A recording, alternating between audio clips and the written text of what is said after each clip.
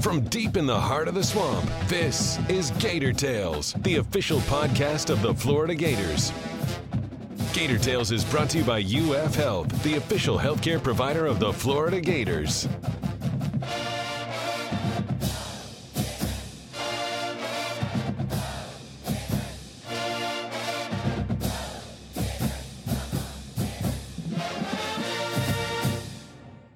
Welcome to Gator Tales. I'm your host, Adam Schick. While it's getting late in the spring calendar, this past week saw a flurry of action in Gator athletics, with some teams achieving new season highs. At the same time, others saw their postseason runs come to crushing ends. And that doesn't even account for some major announcements off the court that drastically changed basketball's offseason. On today's show, we'll welcome FloridaGators.com's senior writers Chris Harry and Scott Carter to discuss the bevy of basketball news, the end of the NCAA roads for gymnastics and volleyball, baseball's streaking behavior, softball turning the tide in Tuscaloosa, and Oscar-winning movies that left a mark in the PAT. Then, men's tennis coach Brian Shelton joins us to share his personal journey and how it ultimately led him to elevate the UF program to new heights. But first, just as I connected with Chris and Scott for this week's conversation on Wednesday, Keyontae Johnson shook the foundation of Gator Twitter by announcing his intention to return to the court wearing the orange and blue. So that was the clear and obvious place to start this week's roundtable. His goal was always to play again, so the fact that he wants to play again isn't so much of a surprise. But he ain't allowed to do anything. There's tests and there's medical clearances, steps that have to be taken along the way before he can get on the court and even run half a suicide. So he's allowed to do stationary shooting, and it's not a whole lot more advanced than it was. But I do think that maybe a couple of weeks ago, he was thinking about dipping his toe and seeing and going through the draft process and going in front of scouts, not being able to do anything, but hearing maybe some feedback from them, and maybe it sounds to me like he's kind of changed his tune on that and said, I'm going to concentrate on, if I'm going to show them I can play, this is the best place for me to show them to play. Come back where he was the preseason SEC Player of the Year. And remember, this is a guy who hasn't done anything since December. So in addition to what's going on with him medically and his heart situation, there's the conditioning element. He hasn't been able to run. He hasn't been able to lift. So, I mean, he'll have a lot of catching up to do.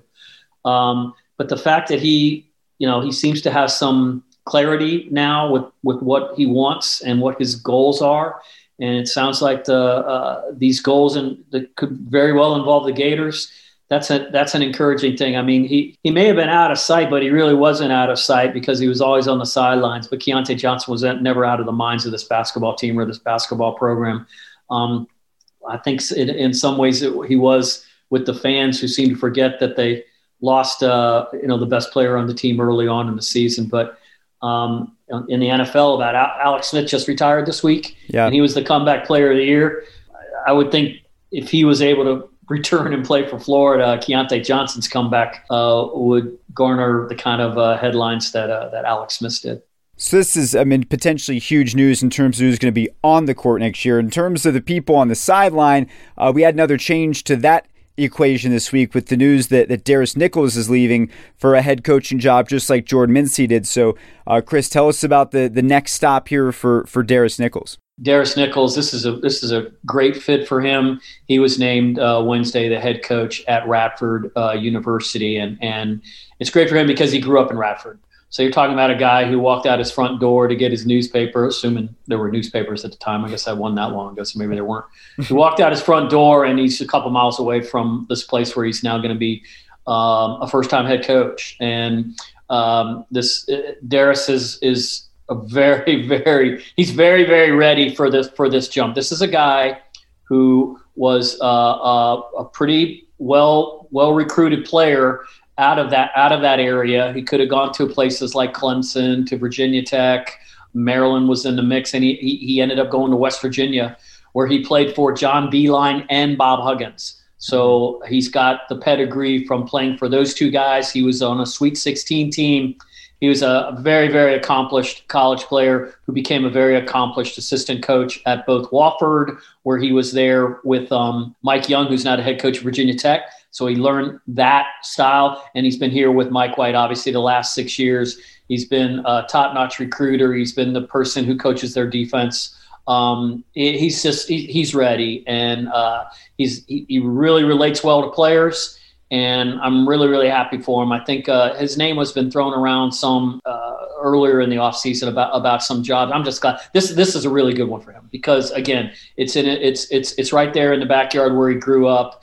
And, all the time when an assistant coach leaves a high major program, it's always going to be a stepping stone. And for him, I imagine this was – some guys think, well, I mean, like Jordan Mincy, a lot of these coaches, they got to take pay cuts to go to these jobs, okay, because they're well paid at these power conference positions. Jordan Mincy goes to Jacksonville. He's got his foot in the door. He's a D1 coach now. Darius Nichols gets to go to a place where his mom and dad still live, I believe, and be a head coach in the very town where he grew up. So good for him. On the player front, there's a lot of guys that were coming in. We were waiting on paperwork. We now have it. Tell us about these new pieces, which, depending on who you ask, in some cases are possibly upgrades on the guys that they're replacing, essentially. Well, I mean, in terms of productivity, I mean, it's not even a conversation. People can go to FloridaGators.com. And before I get into the players individually, Florida is losing, obviously, Noah Locke. He's going to Louisville. They're losing Omar Payne. He's going to Illinois. Good for them. They landed at really, really good places. They felt they needed to go somewhere else and get something that they didn't believe that they were getting here. Quez Glover is going to Sanford. Osai Osifo followed Jordan Mincy to Jacksonville. Now, I just mentioned those four guys. They're taking with them 8 seasons of experience, 227 games total among them, 94 starts among them, 4,144 minutes among them, 1,323 points, 462 rebounds. Enter, Brandon McKissick from Kansas City, Missouri. Flanders Fleming, I love the name, by the way. And I'm not even sure I'm saying it right, but I'm sure I'll figure it out. Flanders Fleming from Charleston Southern. Myron Jones from Penn State. And C.J. Felder from Boston College. These guys have 13 seasons combined. They played in 338 games versus the 227. They have 255 starts between them as opposed to those 94 I mentioned. They have 9,128 minutes, more than twice as much as those other guys. They've got 1,355 rebounds, almost 3 times as many as those players. Wow. So these are proven commodities. And people say, well, look where they're coming from. Okay, let's look where they're coming from. Myron Jones came from Penn State. Okay, he averaged more than 14 points a game in the Big Ten the last 2 seasons. C.J. Felder is coming from Boston College. I'd say he's a combo kind of 3-4, a rebounding kind of energy, front court kind of player who was second in the league last year in block shots to 7'1" Jay Huff of Virginia. So I want to say he was about 10 points and 6 rebounds a game. I said Myron Jones, 14 points the last 2 seasons. And you got Brandon McKissick, who was 17.2 points this season and the player of the year in the Summit League, And I mentioned Flanders Fleming at Charleston Southern. This guy scored 1,500 points over his career, led the Big South in scoring at 20.2 points a game, and was also the defensive player of the year there. So you're getting half these incoming guys were defensive players of the years in their respective leagues. Now I got people on Twitter saying, yeah, but these guys are coming. Look where they're coming from. Okay, let's look where they're coming from. I already mentioned a Big Ten and ACC guy. Brandon McKissick, Flanders Fleming. Okay, you want to play that game? Let's play it. Missouri, Kansas City, and Charleston Southern. Well, Canyon Barry came from College of Charleston, and Igor Kulichov came from Rice. Those are both considered mid-major players, and they came in as 5th-year seniors. I think these guys are going to be okay transition-wise. Now, the next step, of course, that we won't talk about that probably for a few months in terms of with any kind of details. How are these guys who are used to being dudes, high productivity, high usage, volume shooters in a lot of cases, how are they going to mesh coming to a new place chemistry-wise? That's always the question. Everybody loves each other when they first get here, and they start to become team and everything. But everything hits the fan when we start to decide who's going to play minutes. None of these guys are going to play the minutes that they played at the previous stops. How are they going to handle that? The coaches, I'm sure, have addressed this with them before they even got here. Some of these guys got to come off the bench because they already got DeRuggi. They already have Appleby. I'm going to assume Colin Castleton is coming back. There's already guys that are here that were productive players on an NCAA tournament team.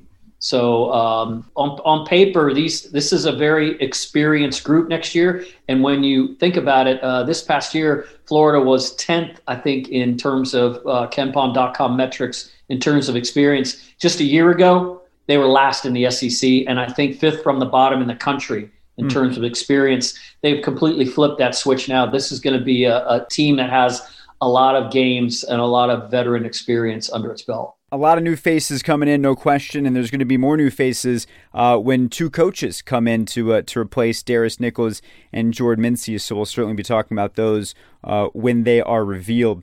I want to turn our attention now to a couple of sports, Scott, that had the end of their seasons in this past week. Both of them we talked about on last week's show, volleyball and gymnastics. Let's start with gymnastics. We noted they'd been the number one team all season long. So much of winning a championship, especially in that sport, though, it's all about momentum and peaking at the right time. And through a combination of bad luck and injuries, unfortunately, the number one seed Florida that made it to the Final Four, if you will, was not the same Florida that was dominating back in February and March, and ultimately were not able to come out on top there. Yeah, Adam, they ran into some injuries at bad times. Obviously, what they did out in Fort Worth at the finals, starting off on beam with those two falls, you knew that, it was over before it really started for them. And then as you watch that meet continue, those other three teams there, they were really what you just spoke about.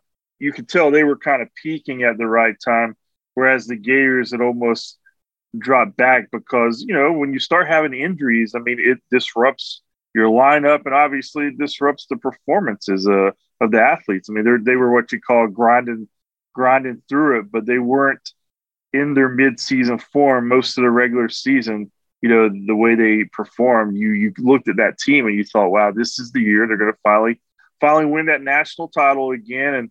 And things were running smooth until the postseason started. And, Trinity Thomas has that unfortunate fall where she really hurt both ankles. And I think she went about 50 days, I was told, between doing her full all-around exercises, wow, routines.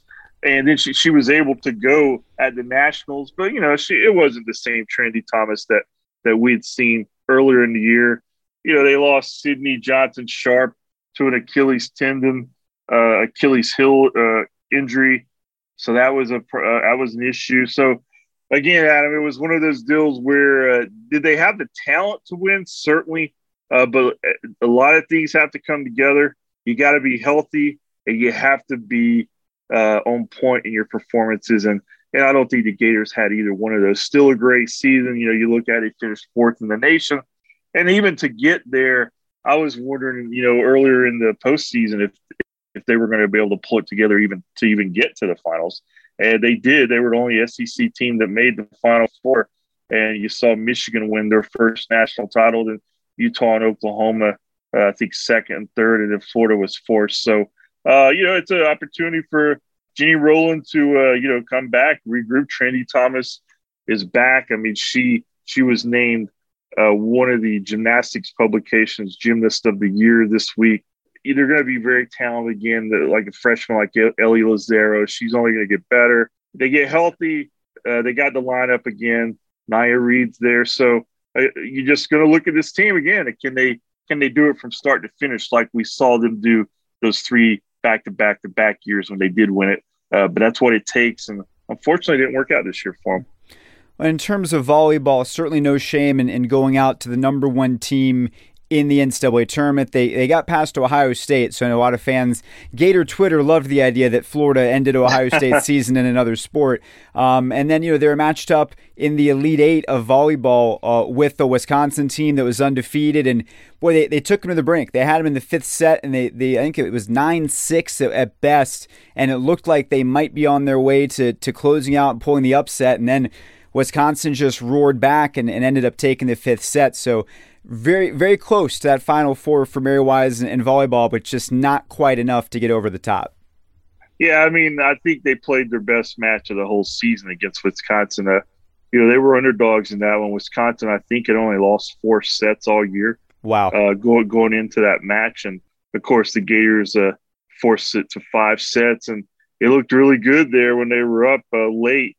But I think Wisconsin showed why they're kind of, I think, in a lot of people's eyes, the favorite to win it all this week. And for the Gators, this has just been such a weird volleyball season, Adam. I mean, here we are in mid-late April talking about volleyball. Usually the finals are done in December. Right. Mary Wise, she had a tweet this week where, a picture of the team saying, they asked more of this team and for a longer period of time than any other volleyball team in school history. That's true. I mean, they played half their season in the fall, and then they took, I think, 2 months off, and they came back and finished up in the spring. So I think if you look at all the sports in college athletics, volleyball is one that was really altered by the COVID pandemic. And yet, what we're accustomed to seeing the Gators do is being a player in the national picture. And that they were again in Mary Wise's 30th season. So they're also kind of similar to gymnastics. They're losing a couple of key players, but some of their big time players, Thayer Hall, Marley Monserrat, Tiara Caesar.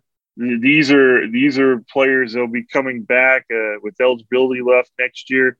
So there's no reason that this team, I think, can maybe what we saw against Wisconsin, I think that really even boosted expectations next year because you knew they were going to be good, but that showed people a lot. And again, they came up short out in the Omaha bubble, as they like to say, but hopefully next year they won't be playing in a bubble and, maybe they can get past that point. Yeah, and talking to Mary Wise in the post-game Zoom, to Scott's point, this was the best match they played all season. The offense in the second and fourth set really took it to another level against a really, really good defensive team. I think Wisconsin ended up hitting a season low percentage. And like Scott said they lost 4 sets all year. They actually only lost 3.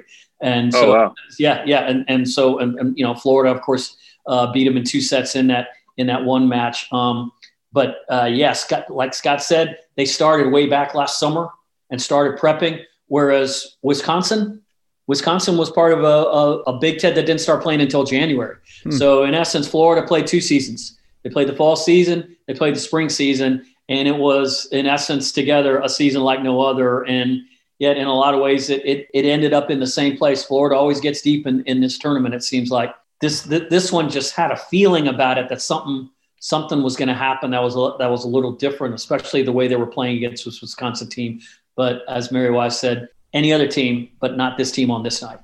Scott, we talked last week about baseball's walk-off win over FSU, maybe giving them a little bit of momentum, and that seems to be the case, combined with, as you noted, a schedule that was getting a little bit easier as it went along, and as a result, baseball's got a little run going right now and starting to feel better about themselves, as are the fans as well. Yeah, they went over to Jacksonville and won on the road Tuesday night.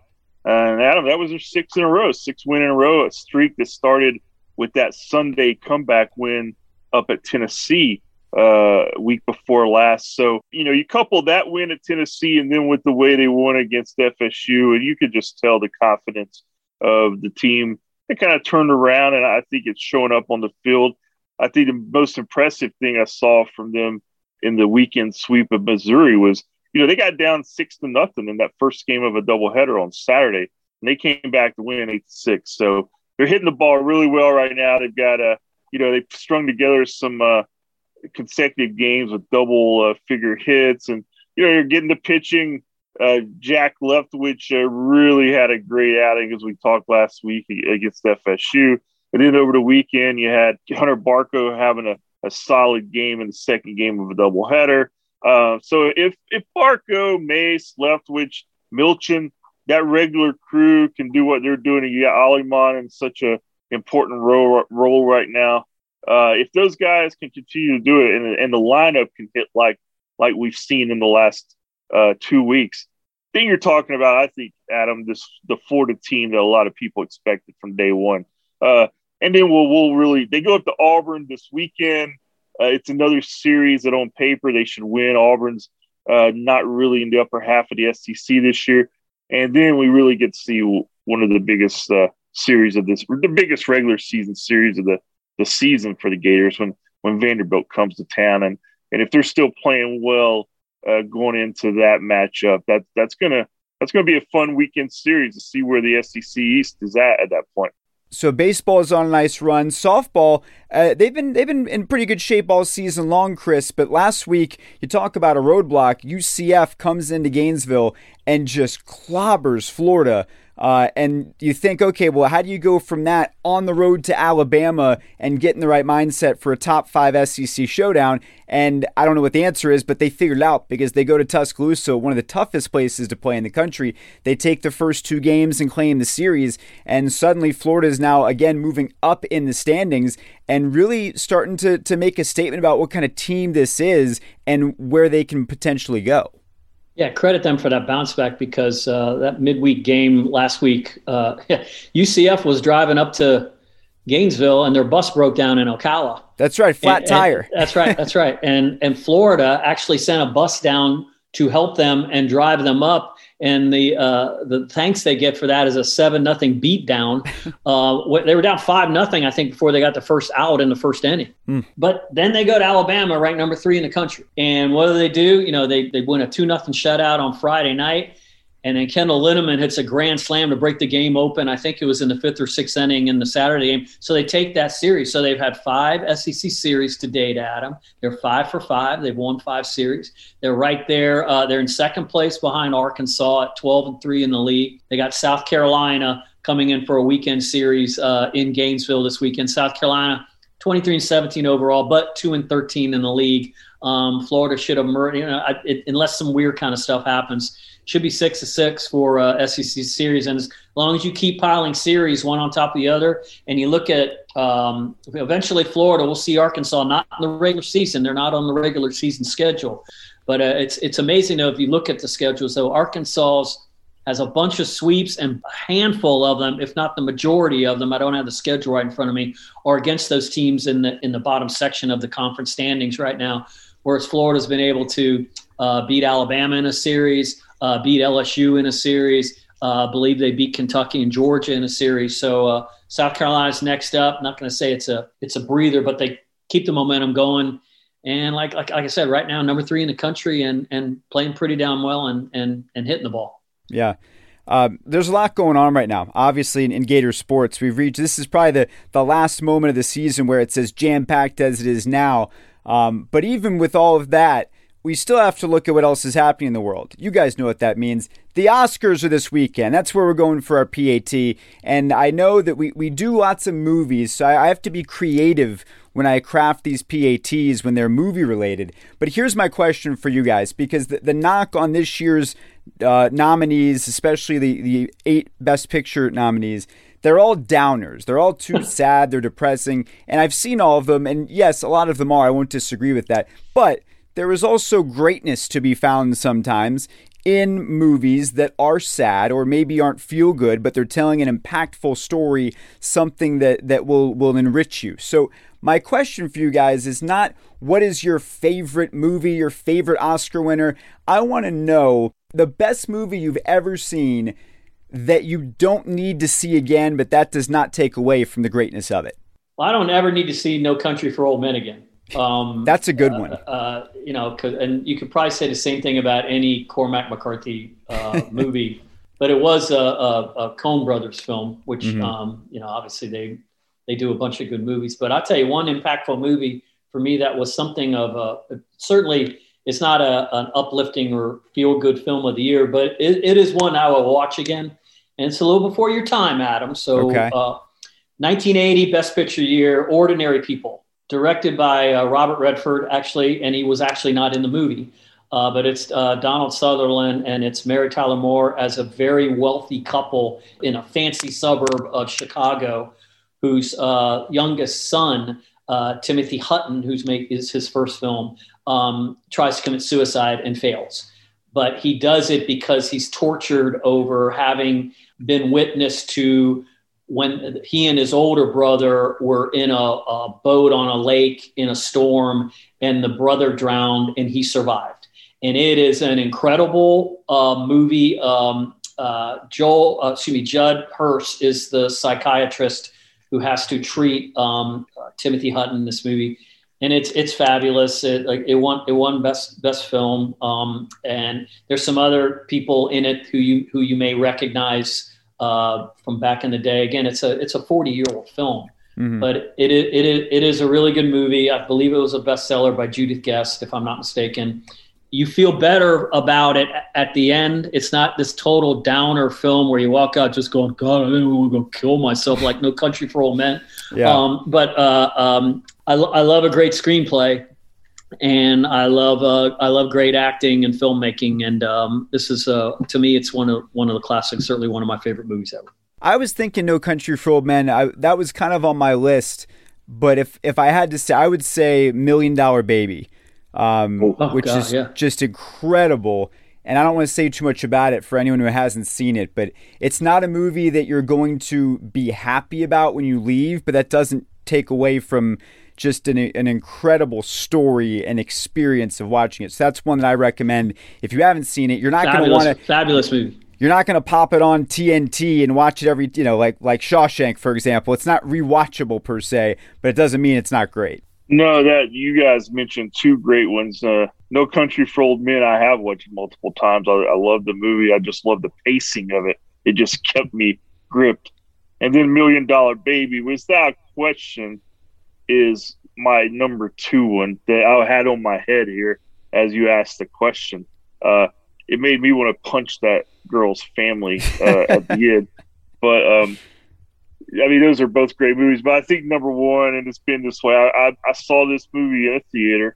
It's an older movie. You were born, Adam, and I'm sure you've seen it. It's a famous movie, but it's one that I remember walking out of the theater, which was a 3-hour experience. And you just, man, it was the stuff I knew about. Obviously, it's part of world history, but I thought they did a great job. And that's Schindler's List. I mean, Steven Spielberg, about the Holocaust, and just, if you haven't seen it, it's just, you got to watch it once at least. That would be one that I've seen on Netflix and other streaming services. Maybe I can't sleep some night and I see it there and I'm like, almost click it. But then I realize the investment that it takes to watch the movie because of time. And also it's like, if I watch it, it's not going to put me in a happy mood or a good mood. They help you at the end when they bring back the actual survivors and film that part in the color part at the end and to give you some kind of a reason to maybe, I don't know, maybe not watch the first 2 hours, but maybe to stick around for those last. Yeah, it's been so long. It's been so long since I've seen it. Yeah, I thought Adam was going to go with Godzilla and King Kong because that's where his mind usually is. No, things whatever. Schindler's List is a great choice on that. It's up there, $1 Million Baby, Schindler's List, 2 of them that I'd probably think of first. This was good. We've given people some very good recommendations here if they want to venture into the journey of being a true cinephile.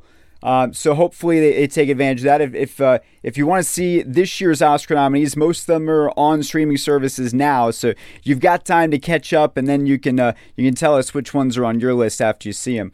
But that's all we got for this week. We had quite a rundown this week of things going on. It's a lot for mid-April, and of course next week we'll have the draft and much more. But until then, make sure to check these guys out on FloridaGators.com and on Twitter at GatorsScott, at GatorsChris. On the basketball stuff, Chris has in-depth articles about each of these new transfers and how they fit into the puzzle. So if you want to go deeper on that, that is another route you should go as well. But until next week, we'll say goodbye for now. Thank you guys so much. Thanks, Adam. And after that PAT, I'm getting ready to go watch Superbad. I'm going to go watch the Russian roulette scene of The Deer Hunter on YouTube. Some people don't have many options for where to take their lives and careers, and then there are those like Brian Shelton. With incredible talent on the tennis court and an engineering degree from Georgia Tech, Shelton could have gone a number of routes that wouldn't have led him to where he is today, taking a men's tennis program that was always good to being truly great. So to better understand what makes him tick and why he's been such a game changer at Florida, we asked him to take us back to the start of his journey. Yeah, I grew up in Huntsville, Alabama, so I'm a Southerner at heart. And my dad was in the military, he's in the Army, and so I grew up on an Army base there in Huntsville, Alabama, Redstone Arsenal. And 2 older brothers, an older sister, so yes, I was the baby of the family. And with that came probably a few more privileges along the way.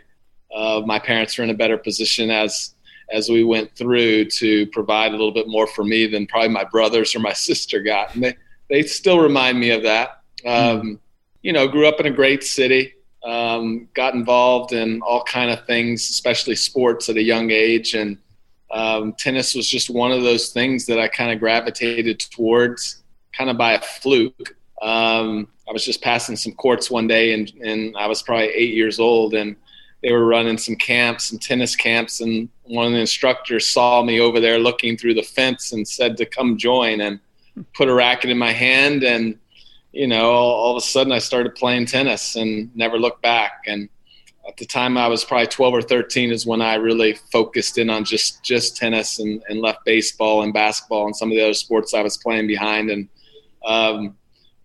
education was really important to my parents, and for us kids, it was really important to further that in college. And I was able to get a scholarship to Georgia Tech and studied engineering there. I was an industrial engineering major and went on and got my degree and played 4 years of tennis at the collegiate level. So a lot of great opportunities there. From there, I went on and played professional tennis for almost 10 years. And I got to travel the world, play all the Grand Slams, play all the best players in the world. And, I just had an amazing experience as a player before, finally settling down afterward, retiring and getting married. My wife, Lisa, and I have 2 kids. My son, Benjamin, actually plays on my team now. He's a freshman. And my daughter is a sophomore at the University of South Carolina, and she plays on the tennis team there. So it's been nice because we're a tennis family. My wife comes from Indiana, and her brother and I played professionally together and played some doubles together. We met the first time at the Australian Open. So wow. She understands the game really well. She grew up playing some tennis as well, just didn't pursue it in college. But, just been very blessed to have the opportunities to do all the things that I've been able to do and be able to coach on the women's side at Georgia Tech and then the men's side at Florida. It's been really, really just a blessing. Well, you just answered all my questions, so thanks for joining us today. If I could take you back, that was an incredible summation of your journey, because it literally answered the first 8 questions that I had for you based on my research. But no, I'm curious, what was it about tennis? I mean, obviously, it was a fluke and you saw it. What was it that made you gravitate to tennis in the way that you ultimately did? I think ultimately I was just super competitive as a kid, and no matter what I did, I wanted to win. I mean, if I was playing ping pong with my dad and I lost a game, we were going to play again, and we're going to play again and again and again and again until I won one. And so I think success was something that was always really important to me. And in the state of Alabama, I mean, no disrespect to Alabama, but football, basketball, baseball, those are the sports that were huge there. And Sure. Tennis was a sport that in that state didn't get a lot of recognition. And so for me to pick up the sport and then all of a sudden within a year, be one of the best players in the state, I thought I was really doing something extraordinary. Mm-hmm. And later I found out that tennis wasn't that great in Alabama. But I think I started pursuing it because I was having so much success with it. And as an individual sport, it was something that, I could take ownership of and really try to develop my own skill sets. And I kind of gravitated towards it. And the people that were playing the sport, the families that were involved in it, I just saw so many benefits. And, it just, it led me to want to pursue it further. In this town like Huntsville, where there's not a ton of junior players, I got to meet a lot of adults that played the game, and that was part of my development, was playing matches and sets and things like that against adults. And some of the lawyers and doctors and professionals in town that played the game, I got to learn from, not just on the court, but kind of life in general. And so it was a great education for me, and it kind of really inspired me to want to further my education and continue to be successful both on and off the court. In terms of, I feel like I talked to a good number of athletes, coaches who come from a military background, and they seem to be wired almost a different way based on that experience. What did coming from a military family do to you? How do you feel like that shaped your journey? Oh my gosh. I mean, it's really what molded me into the person that I am. The way my parents raised us. My dad, obviously, being an Army guy, I mean, he was pretty militant as far as what his expectations were for everyone in the family. Discipline, integrity, honesty, doing things the right way the first time, learning from your mistakes and making sure you don't make the same mistakes over and over again. That was beat into us a little bit. And so for me, that's kind of how I'm wired. I just feel like if you want to get somewhere in life, you're going to have to work for it, and you're going to have to form good habits. And so that really structured how I went about, with going about school and doing my schoolwork and making sure that I was organized and prepared. And, my dad was also a scout master. My brother really took to that. My oldest brother became an Eagle Scout. And so learning from my siblings and how they went about things, and my parents, and we were going to be the first generation of Sheltons to actually get a college degree. And so that was always so important to my parents, that they put us in a place where we could go further than they went. And so we kind of took that responsibility on. I knew they made sacrifices for me to be able to play tennis, because in the Army, you're not making a lot of money. And so it was very rare for someone, for parents like that to sacrifice so much of their income to allow me to go play tennis tournaments, to take lessons, to travel and do the things that I was able to do. And I understood that my mom was the one pushing for it and juggling things for us and for the kids in our family to be able to have those opportunities. And so when you know that as a kid, you take those opportunities seriously. In terms of the education piece, because you mentioned that right off the bat in terms of how important it was, going to Georgia Tech to play tennis, I mean, maybe it's a little bit of both, but was tennis the vehicle to an education in your mind, or was it really about the tennis and college came along with that? Or was it a little bit of both? Yeah, I think that, for us growing up, education was the most important thing. And so for me, the tennis actually provided me a way to be able to get out of Huntsville and see something different, to be able to go to a school like Georgia Tech. That was an incredible experience and opportunity. I mean, you're going to one of the top engineering schools in the nation. And then to be able to study industrial engineering, which was the #1 program in the nation. I mean, I felt like tennis really provided me the opportunity to be able to do that. And so I kind of look at that they both kind of went hand in hand together. I think they're two sports that really go hand in hand. I mean, most players that pick up tennis, parents are usually educated and usually have that as a priority. And then when the tennis goes well, that's certainly a bonus. And for me, like I said, they played hand in hand. Once I got to college, my end goal was to get the degree and be successful there, but then to also be able to go on and play professionally afterward was another goal.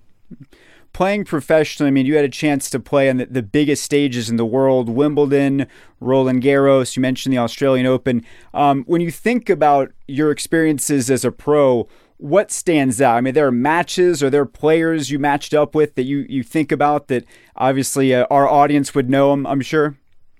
Absolutely. You know, those moments, you know, growing up as a kid and watching tennis on television, I remember watching, you know, Arthur Ashe and Jimmy Connors and John McEnroe and these guys, I mean, I looked up to like they were bigger than life. And to see them play at places like Wimbledon and the U.S. Open, I mean, ideally that's where I wanted to be, and I aspired to get to that level. And when I finally had my opportunity, I'll never forget my first experience at Wimbledon and qualifying, and had to win 3 matches in order to get into the main draw, which was played at the All England Lawn and Tennis Club. And so to get through the qualifying there and then see the draw come out, and you're playing one of the top players in the world in Boris Becker in your first time at Wimbledon. I mean, that was larger than life, right? Mm-hmm. And, you know, my mom flew over. She was not going to miss that opportunity. And so I got dusted pretty good. I was too nervous to be able to really play my best tennis on that day, but it was an experience I'll never forget. And then I ended up having a really good summer after that, and ended up qualifying again at the U.S. Open later that summer. And I won my first round match in the main draw. And then I got a chance to play Jimmy Connors on Stadium Court at the U.S. Open at nighttime. You know, It was a 7:30 match under the lights. So have those experiences early in my career. The very first year out was amazing. I lost in that match as well. But again, those are the things that after those 2 experiences, I was never too nervous to play good tennis again, you know, because I'd been on the biggest stage. And so it prepared me for everything that was to follow afterward. And at those points, I started really looking forward to those type of opportunities. I got a chance to play Agassi a couple of times, and I actually beat him in Miami at what is now the Miami Open. Yeah. Back then it was called the Lipton because they were the sponsor. I got a chance to beat some other players that were top 5 in the world at the time. I got to play Pete Sampras a number of times. I got to play against some of the biggest names in the game, and I was able to win a couple of titles on the ATP Tour in singles and doubles. So to have those type of experiences, to have some success, I think was great. But what I talk about a lot with our guys is the number of losses that I took, and the adversity that I had to go through at different times, and the low points of being out on the road multiple weeks and losing multiple times in a row, and losing confidence and losing heart at times, and continue to work hard, continue to push through, continue to battle, and eventually to start having success again. And that's one of the toughest things in sports. When you lose that confidence, when you lose that edge, how do you deal with that? And so that happens to everybody at some point. And so for our guys on the team, it's so easy for me to relate to them when they're struggling, and they can relate to me because they know that I've been in the same situation that they're going through at this particular time. And so I share those experiences with them as well. And I'm glad that I had those opportunities to lose and to struggle and to fail, because it's made me more empathetic and more aware when other people are going through it, not to take those times and understand there's a way to get yourself out of that. And it's a process, but it's a very important process, because in life you're going to have ups and downs, and you got to be able to handle both. Well, it's clear this was sort of setting the stage for your coaching career, learning these lessons and recognizing the importance of them. But when did the spark to coach come into your mind? I mean, was it you knew your playing time was wrapping up, it was a way to stay in the game? Was it a fluke? I mean, how did you become a coach? Yeah, that's a good question, Adam. I think that when I realized it was time to kind of put the rackets down for myself and time to settle down a little bit more and stop traveling so much, I thought I was going to get an education. You know, I thought I was going to be a teacher, whether it was at the high school level or junior high level, middle school, something like that. I thought I'd be teaching math somewhere. And it was not too long after I played the U.S. Open in 1997 that I got a call from a guy named Tom Gullickson. And he was actually working for the USTA. He was the director of coaching, which is our federation for tennis in the United States. And he asked if I'd be interested in coming on board and working with USTA with the top junior players in the world from the United States.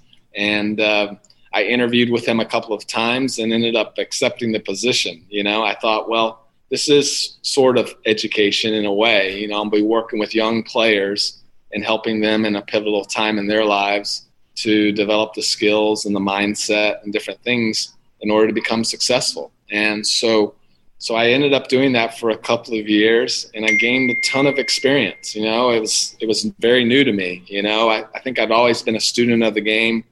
And even when I was playing the game, I would always watch matches and watch the top players and see what is it that makes them top 5 in the world, top 10 in the world, and really try to understand that for myself so that I could start to take some of those ideas that they had and implement them on my own game. And now to be able to share that information with young players and help them to understand that it's not just the technical skills that they need, but they also need the mental skills and the emotional skills to be able to handle adversity and be able to handle different situations that are going to come up in your tennis life and in life in general. And so those 2 years are really pivotal for me. I got to be around young players that were 15 and 16-year-olds like Andy Roddick and Robbie Ginepri and Bobby Reynolds and on, both on the men's and women's side. And so that was very helpful when I decided to leave the USTA and had the opportunity to come to Georgia Tech and coach there. Yes, so that next step, going to Georgia Tech and taking over the women's program, what were the challenges in building a program? As opposed to just coaching players, what was the next step in terms of that, plus building out the infrastructure of a program? Well, I think it was just inexperience. That was the biggest challenge for me. It's just most coaches who get into collegiate coaching start as an assistant coach or a volunteer assistant coach. Right. And they start to learn the system and how things work and how to become a really good coach. And getting that job as a head coach, my very first coaching job in collegiate tennis, now I'm a head coach of a program. There were a lot of things I just wasn't equipped for, situations that are going to come up that have nothing to do with tennis. Sure. And so dealing with those situations was certainly a challenge, because like I said, you're dealing with 18, 19-year-olds that are trying to get adjusted to life without their parents, to life on their own. And as a young person myself getting involved in coaching, I made a lot of mistakes along the way. I've apologized many times to some of those kids that I had early on, those first couple of years that I was experimenting with. And, and through trial and error and making mistakes, you learn. And it's like what I always say, is like try not to make the same mistakes twice. So I made lots of mistakes, but also learned a lot of things through those mistakes and how to work with people and how to get the best out of people and how to be empathetic and how to understand that every situation is different. And I think early on at Georgia Tech, I thought just the more hours we practice, the better we would be. And then I learned the law of diminishing returns. These guys are not just athletes, they're student athletes. And so you've got to balance it and understanding that they're students first. And we want to make sure that they can be successful in the classroom. And how do you balance that with the athlete part and helping them understand that they have a responsibility to the team because they're part of something bigger than themselves? And how can they take care of that responsibility as well as take care of what they need to do in the classroom and balance that with the ability to have a social life and to experience other people and other things that are available to them on campus. And so that was a process for me to figure out that balance and how to structure the program in a way that everybody can develop as a person first and then as an athlete and student second and third. So it took some time, but fortunately I had a lot of just great kids that came to Georgia Tech because they wanted to be pushed, they wanted to be challenged, they wanted to develop in a lot of different areas. And so it kind of went hand in hand with my own process, my own mindset. And so we were able to make improvements throughout my time there. And we kind of started on the bottom floor as far as tennis went. We were kind of last in the ACC at the time when I took over the program. And so it was fun going from the ground and building up from there. It made it a little bit easier. So when you made mistakes, it didn't look like you were making such huge mistakes. Because we were at the bottom, and so every success that we had, we felt like we were building to something better. Yeah. Well, and you obviously did something right because you went on to win a national championship and had a ton of success there. Probably could have stayed there forever, right? It's your alma mater. You had a lot of success, but then you get a call from Jeremy Foley. And I'm curious how that went. How did you process the opportunity and what it could mean to make the jump that, as we sit here today, you obviously made? Yeah, I think, in life you only get a few opportunities sometimes to really go after some things. And it's very unusual for someone to coach on the women's side to have the opportunity to then shift over to the men's side. They may want to, they may have a desire to do that, but the opportunity is just not there. Mm-hmm. And for me, to get uncomfortable again after getting comfortable at Georgia Tech with the program that we were running, things were starting to run themselves. After a while in a program, if you do things and set things up the right way, the players in the program teach the younger players that come in how to do things. And so we had it going pretty well and pretty smooth there at Georgia Tech. So it was time to get uncomfortable. And so fortunately, Jeremy called, and I love Jeremy Foley. I think he's one of the best, and I tell him that all the time. He just gave me a huge opportunity to be able to come to Florida, a place that, in my opinion, is the very best of everything. It combines the best academics with the best athletics, and in a great place, in a great location. So we've got the best of the best. We've got the best coaches in the league, best coaches in the nation, really, in all of our sports. And so to be able to rub shoulders with the very best and learn from them, to be able to be on a campus with Olympic athletes that are doing things that are just amazing, whether it's in the swimming pool, on the track, or wherever, it was just a great opportunity for me and for my family to come to somewhere that really is like I said, the very elite, and see what we could do there. In terms of the building, you talked about, the need to become uncomfortable again. When you started at Florida, was it the same process as building at Georgia Tech, or were there differences between the ascension of the two programs?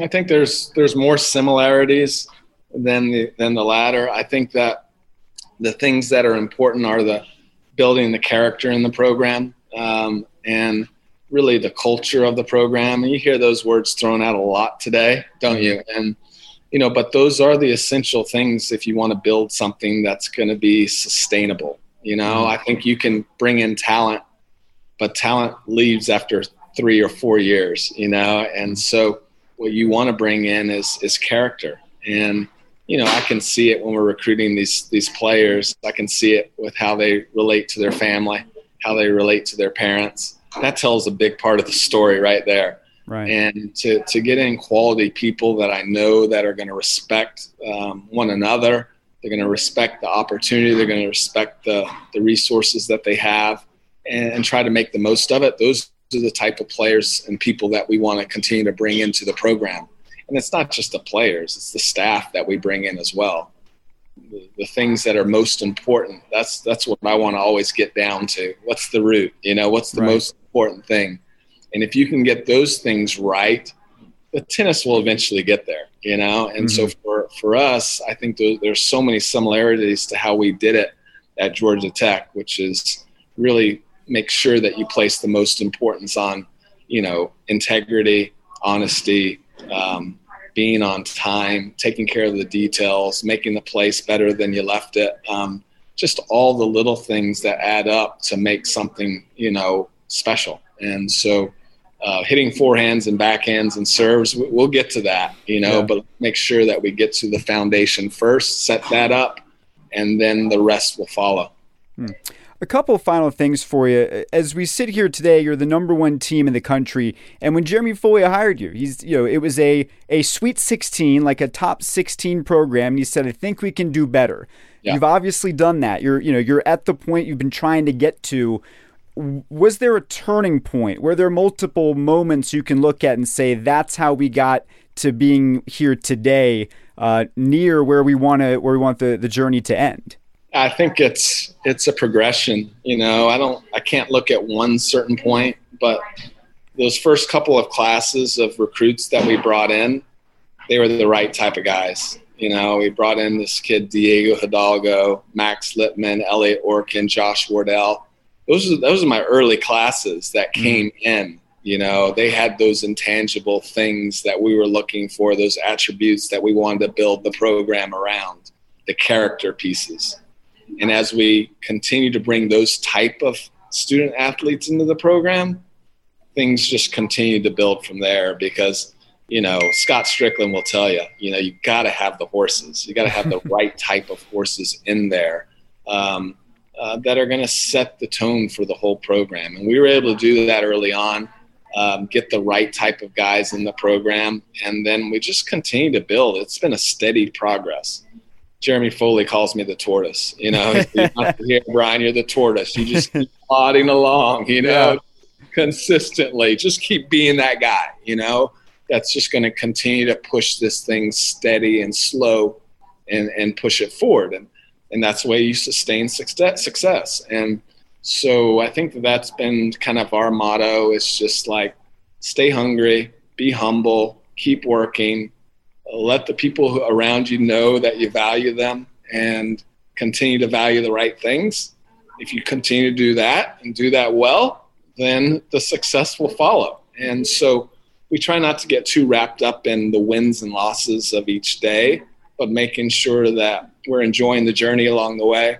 Building relationships with one another's got to be more important than just winning the matches, because at the end of the day, you'll forget some of these wins and losses, but the relationships you build, hopefully will be there the rest of your life.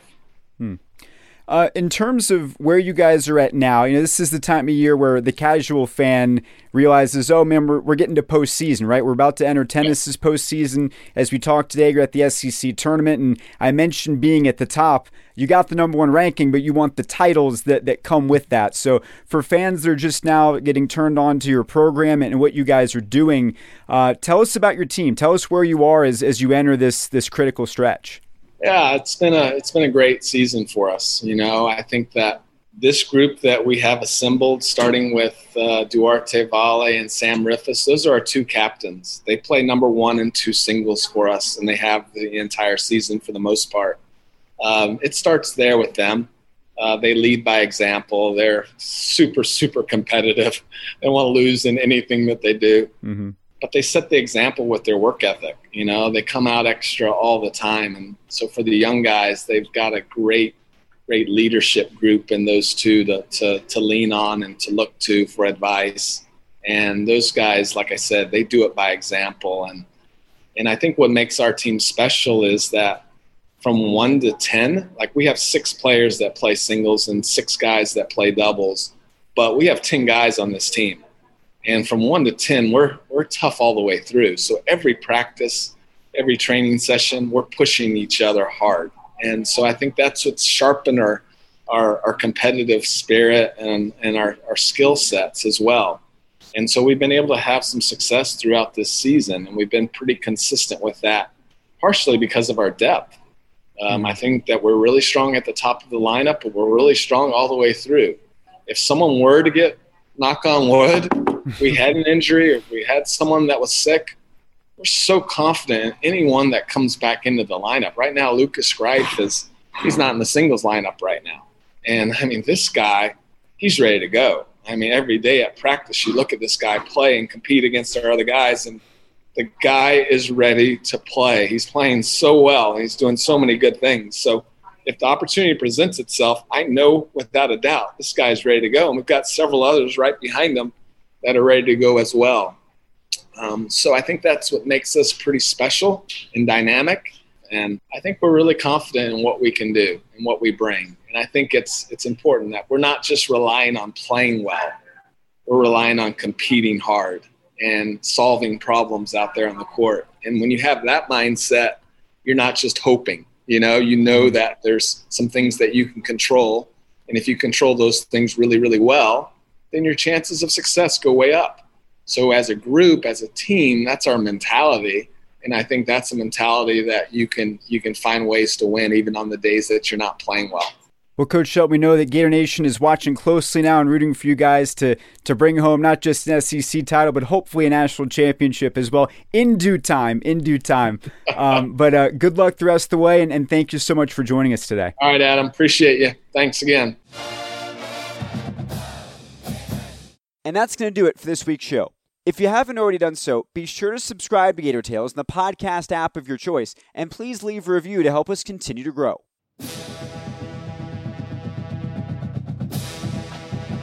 Stay up to date on everything going on with the Orange and Blue at FloridaGators.com, and we'll be back next Thursday with an all-new episode.